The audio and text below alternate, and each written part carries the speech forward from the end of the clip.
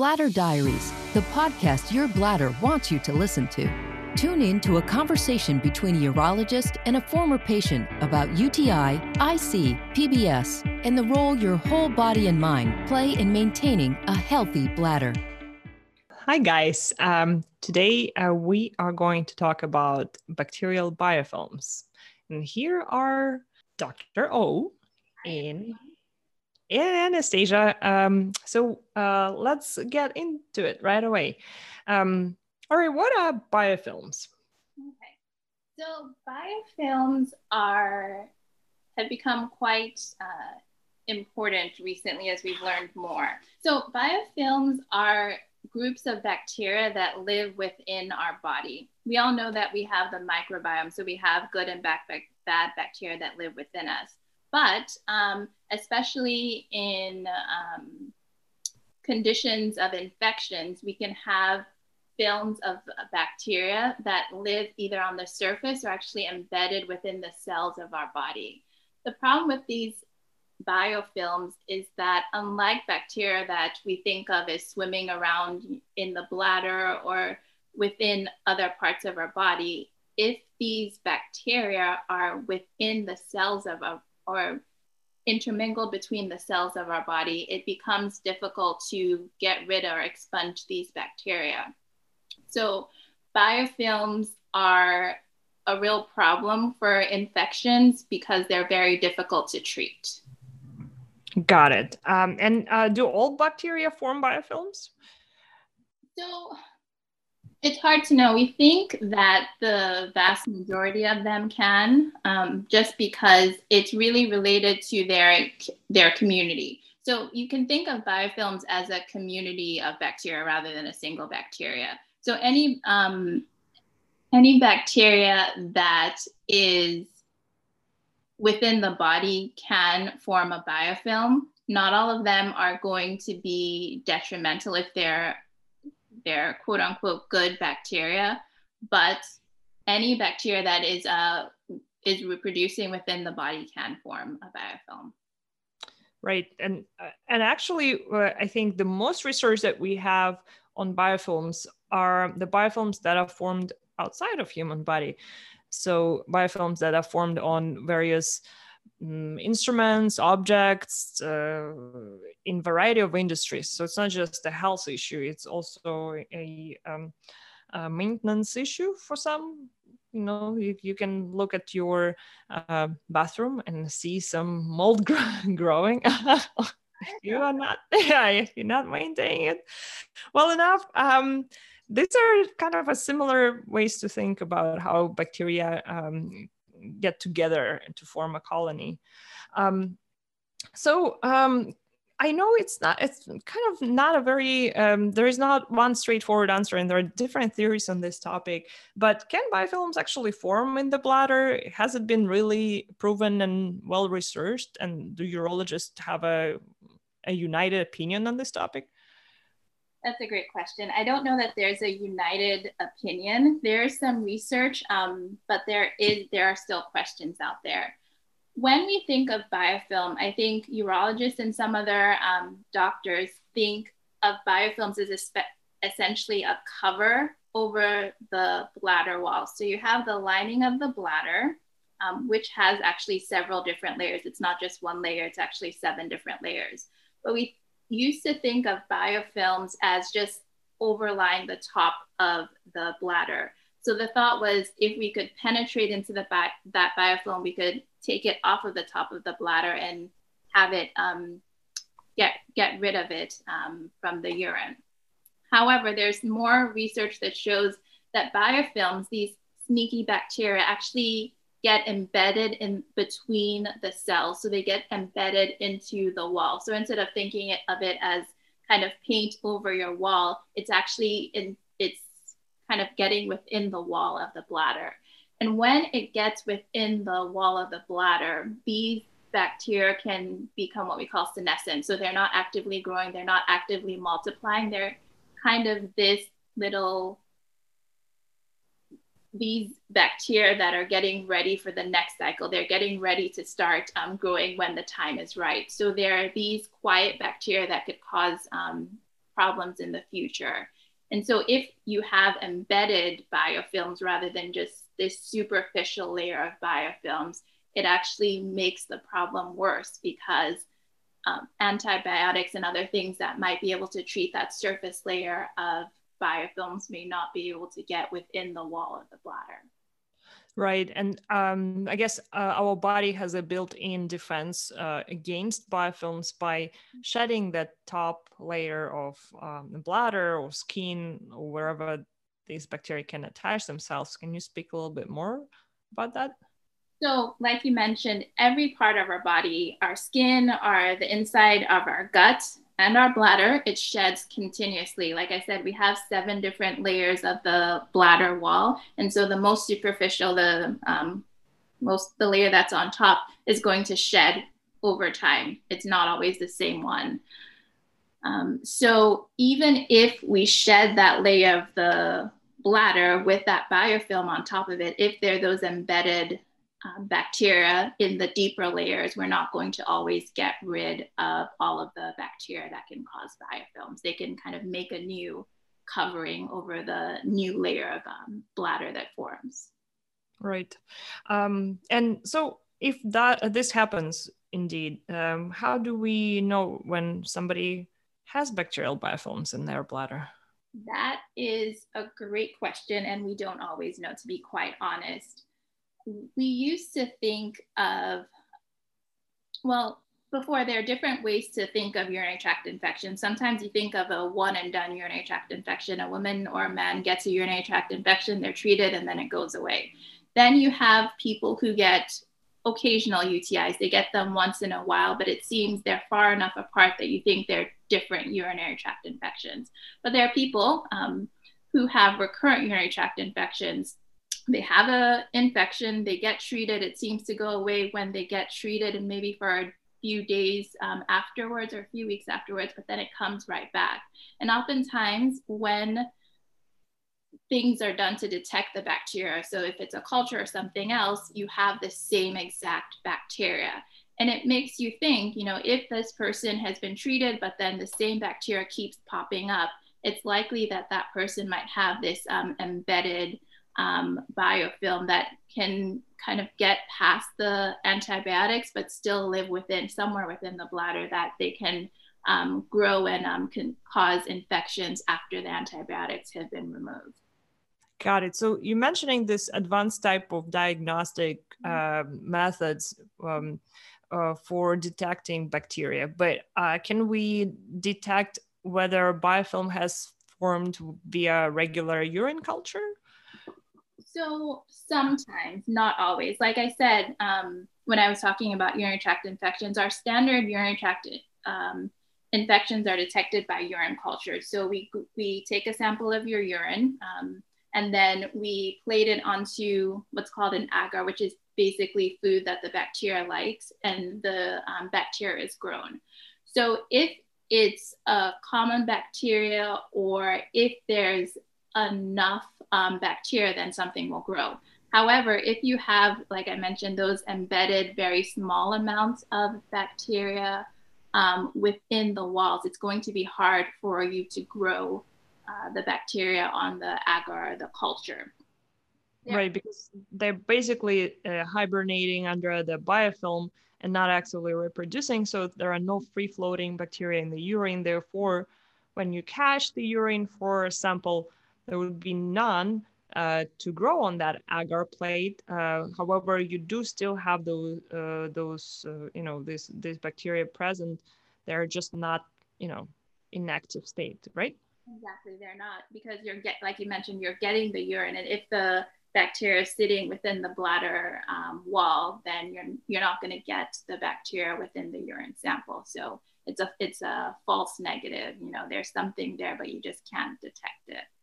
And that's a problem, especially when the person has been treated, either they've been treated or in between treatments where it seems like their urine is clear, but they're still having symptoms because there's just not enough of the bacteria that's free floating, or there's not any bacteria that's free floating. It's actually really within the bladder wall.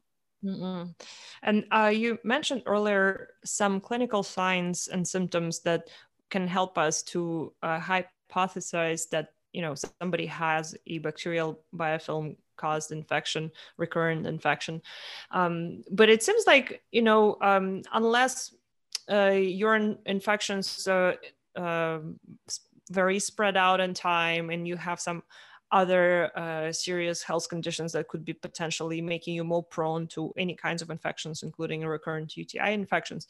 It seems like other than that, those clinical signs are not really not very specific, I guess, and not very unique, right? So it's still kind of a guess, more or less.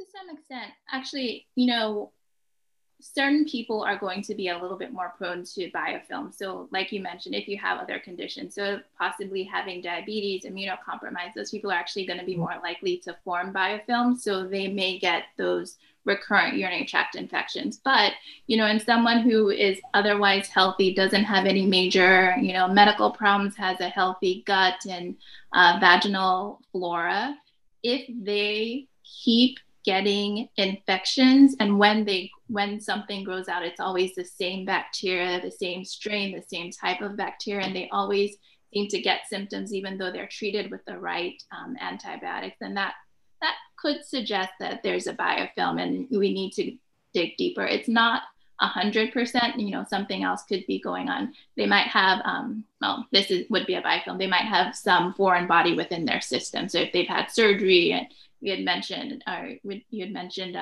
intrauterine device or other things that are close within other parts of the body, that can lead them to have biofilms. But even if they don't have any of those things, if someone keeps getting the same bacterial infection over and over again, it would be smart to start thinking about biofilms in that case. Okay, so once you decided to start thinking about biofilms, what can you actually do to either combat them or prevent them, assuming that they are in your bladder, not anywhere else?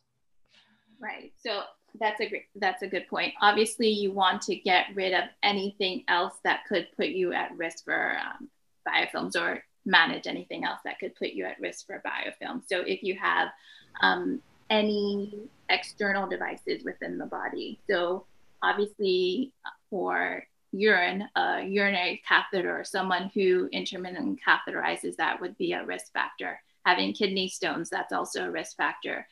Having any types of surgery. So for women, if they've had any bladder, kind of the bladder tuck procedures, or lifting of the bladder, that could be something that could cause recurrent urinary tract infections. And we mentioned gynecological devices, IUDs.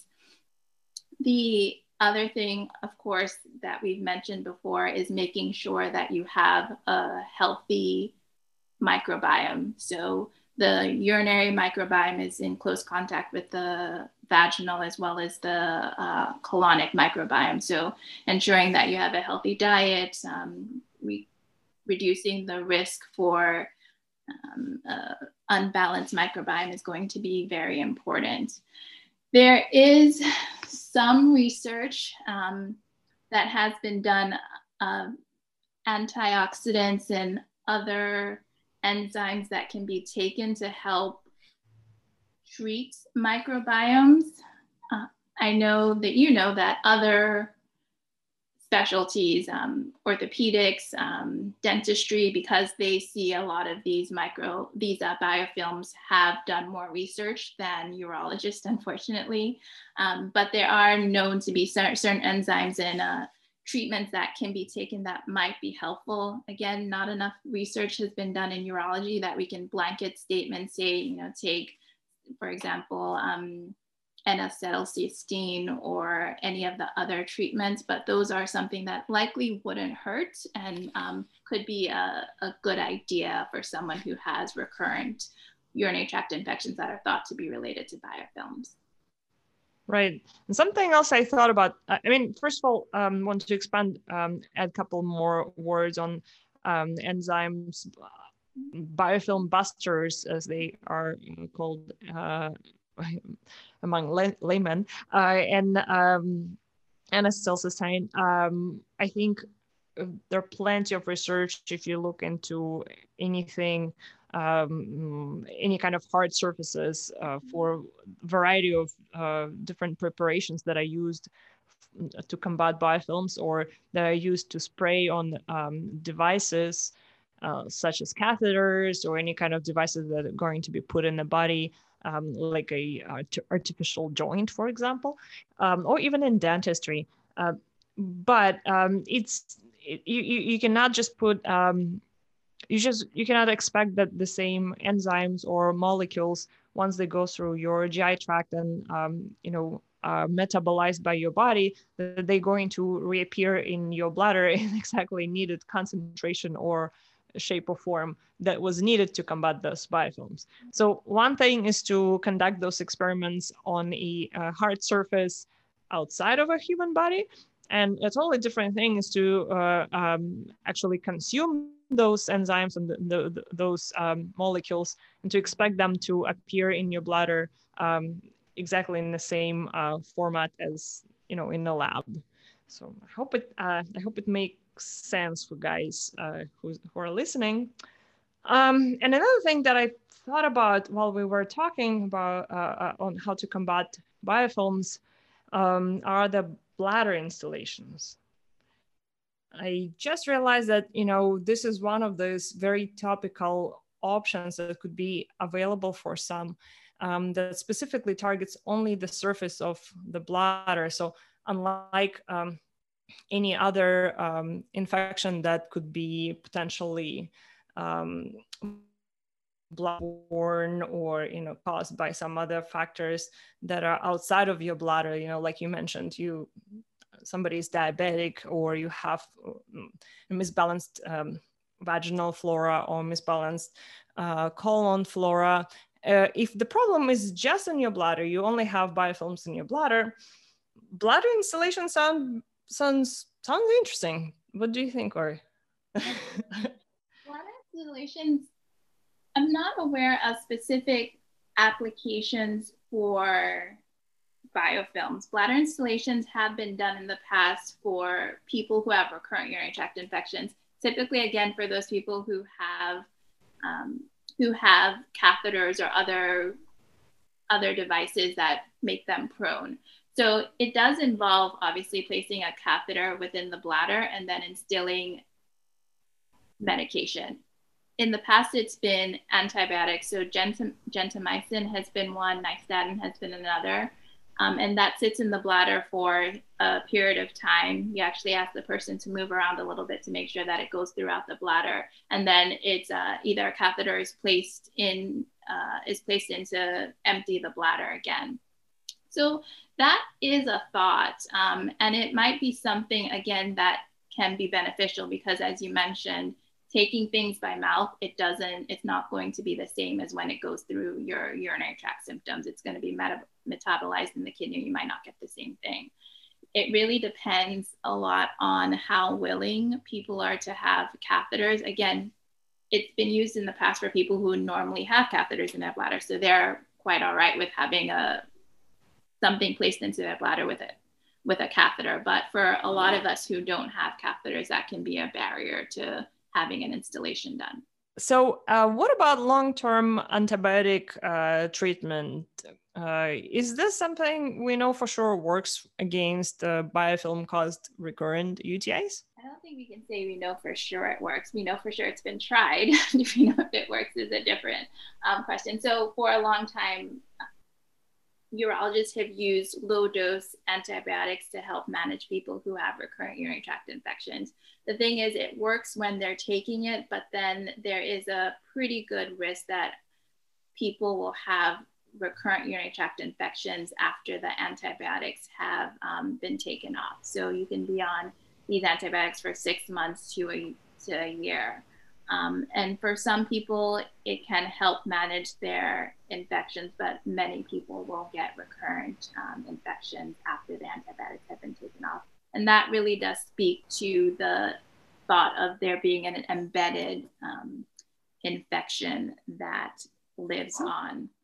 I know Some people have tried even longer and higher dose antibiotics, but there is always that concern of what the antibiotics are doing to the rest of the body and how it affects, your GI system, your vaginal system, because it's not only affecting the bacteria in the urine. And we're going to talk about the topic of long-term antibiotic use in our following episodes. So that is just a quick short answer here, specific to biofilms. But we're definitely going to expand on this in the nearest future. Right. Okay, let's wrap it up. And some maybe parting actionable steps for folks who are listening to summarize what we were just talking about. I think anyone who has had these recurrent urinary tract infections that just never seem to go away, even with multiple antibiotics, biofilms should be in the back of their mind or in the front of their mind, because it could be the cause of their infections. Another important thing to think about is what else in the body can be promoting biofilms. Do I have a device, an IUD? Do I have a catheter, obviously, but any other foreign body that could make it more likely that I have biofilms? And then the other thing is to think of kind of a full body holistic way of combating the biofilms, and thinking about how, these other treatments that can be used to help manage biofilms, even when there's not an active culture that shows infection. So that's the healthy diet, changing a lot of the habits of sugars, all of those things that can actually create more infections. Right, because if you are fostering a healthy bacteria that are also capable of creating biofilms, inadvertently they are going to combat for the same food resources as the bacteria that you don't want to persist in your bladder. All right, thank you guys for tuning in today, and talk to you soon. Yeah, we'll see you next time. Take care, guys. Bye-bye, stay healthy.